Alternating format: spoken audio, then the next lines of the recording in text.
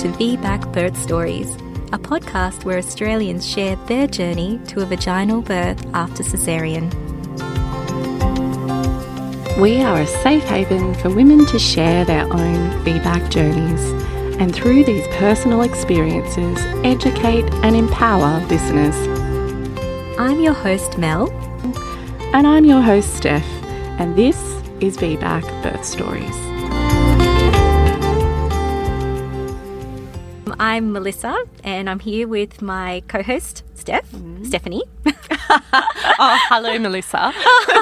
Okay, so our Do you official feel like names... you're in trouble now? Yeah, I know. Our official names are Melissa and Stephanie, obviously, Yes, but yes. we are Steph and Mel, for sure. really. And we met each other when we were just babes in the woods. I think we were...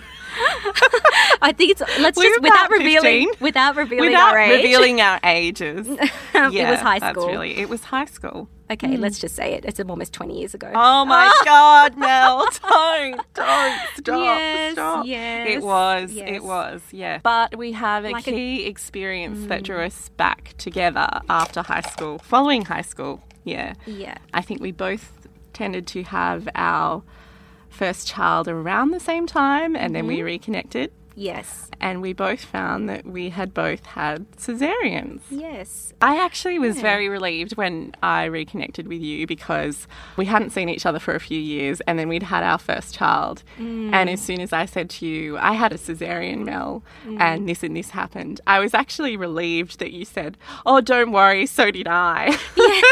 Because I kind of felt as though, oh, wow, Mel's been through this experience as well. Yeah. And I'm not the only one. Yeah. And that was really comforting in a way. It's something unique about women getting together and sharing And birth sharing stories their birth story.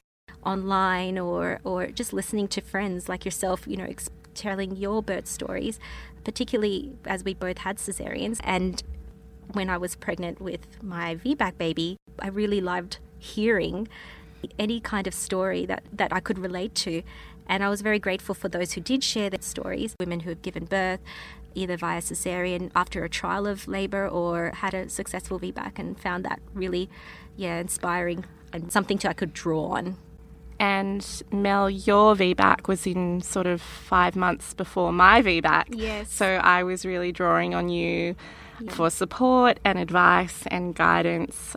You were actually my VBAC, my inspiration to really go for that VBAC in a way. Thank you. And I'm so glad that we were able to support each other through that. Well, you supported me a lot more because you've been through it already. I think that speaks to why we are creating this podcast. We hope to support and inform women who may be considering a VBAC by sharing birth stories of women who have attempted a VBAC in Australia. I think online communities can be a great resource for people, and we're hoping that this podcast can also be a great resource for women to choose and hopefully not get annoyed by our Australian accents.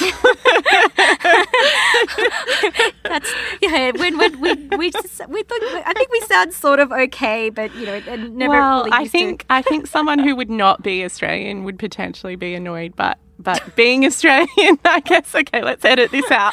I've got to say thank you to Steph, because Steph, when I called her up when this sort of little idea had sort of sprouted, and I was so delighted, truly.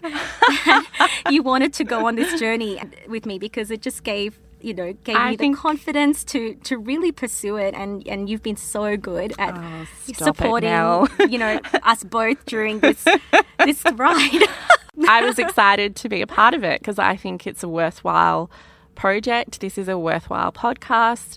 I want women out there to use it as a resource and to feel empowered by it, whichever way your birth ends up going. In saying that, I just wanted to highlight that Mel and I are very open-minded, and we don't advocate for one type of birth over another. If natural births and vaginal births are possible, we like women to feel that they're supported in that process. And equally, if you need to have a cesarean for any reason, there's a variety of reasons for why women are sort of put down that path, and and we support you as well in your journey. And I think what we both really want is for you, if you're expecting, to have a positive birth experience, whether that be by a cesarean or a vaginal birth.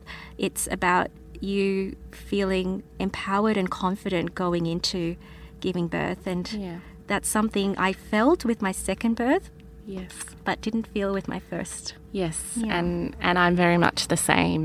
And I'd like to highlight the difference there for women, and hopefully you can listen and will see that for yourself. You know, this podcast, it could be for women who are expecting for the first time, who are interested in a natural birth. By tuning in, you can essentially learn about some of the reasons for these cesareans from first-hand experiences, and if there's a way that it can be avoided, as a lot of women that we interview do actually talk about in hindsight. I didn't know this. In hindsight, when I think about my primary cesarean, I would have done something different. There's another audience that we'd love to attract, and that's birthing professionals. I hope that we can be a useful teaching resource for whether it be midwives, doulas, obstetricians, shared care GPs, private midwives, whoever you are. If you'd like to listen in and hear these different stories to help inform your practice more, we think that we can be a great resource for you. If this sounds like something you'd be keen to tune into, we'd love you to subscribe and give us a like on Facebook. If you're on Facebook, we're VBAC Birth Stories, or on Instagram, our handle is VBAC Birth Stories. So if you'd like to stay in touch with all the latest from us, that would be great. If you've had a VBAC journey of your own, and whether the experience was positive or negative, we'd love to hear from you. We really appreciate hearing women's stories from all over the place, and we'd be keen to speak to you so that your story can be heard. Please contact us at vbacbirthstories@gmail.com.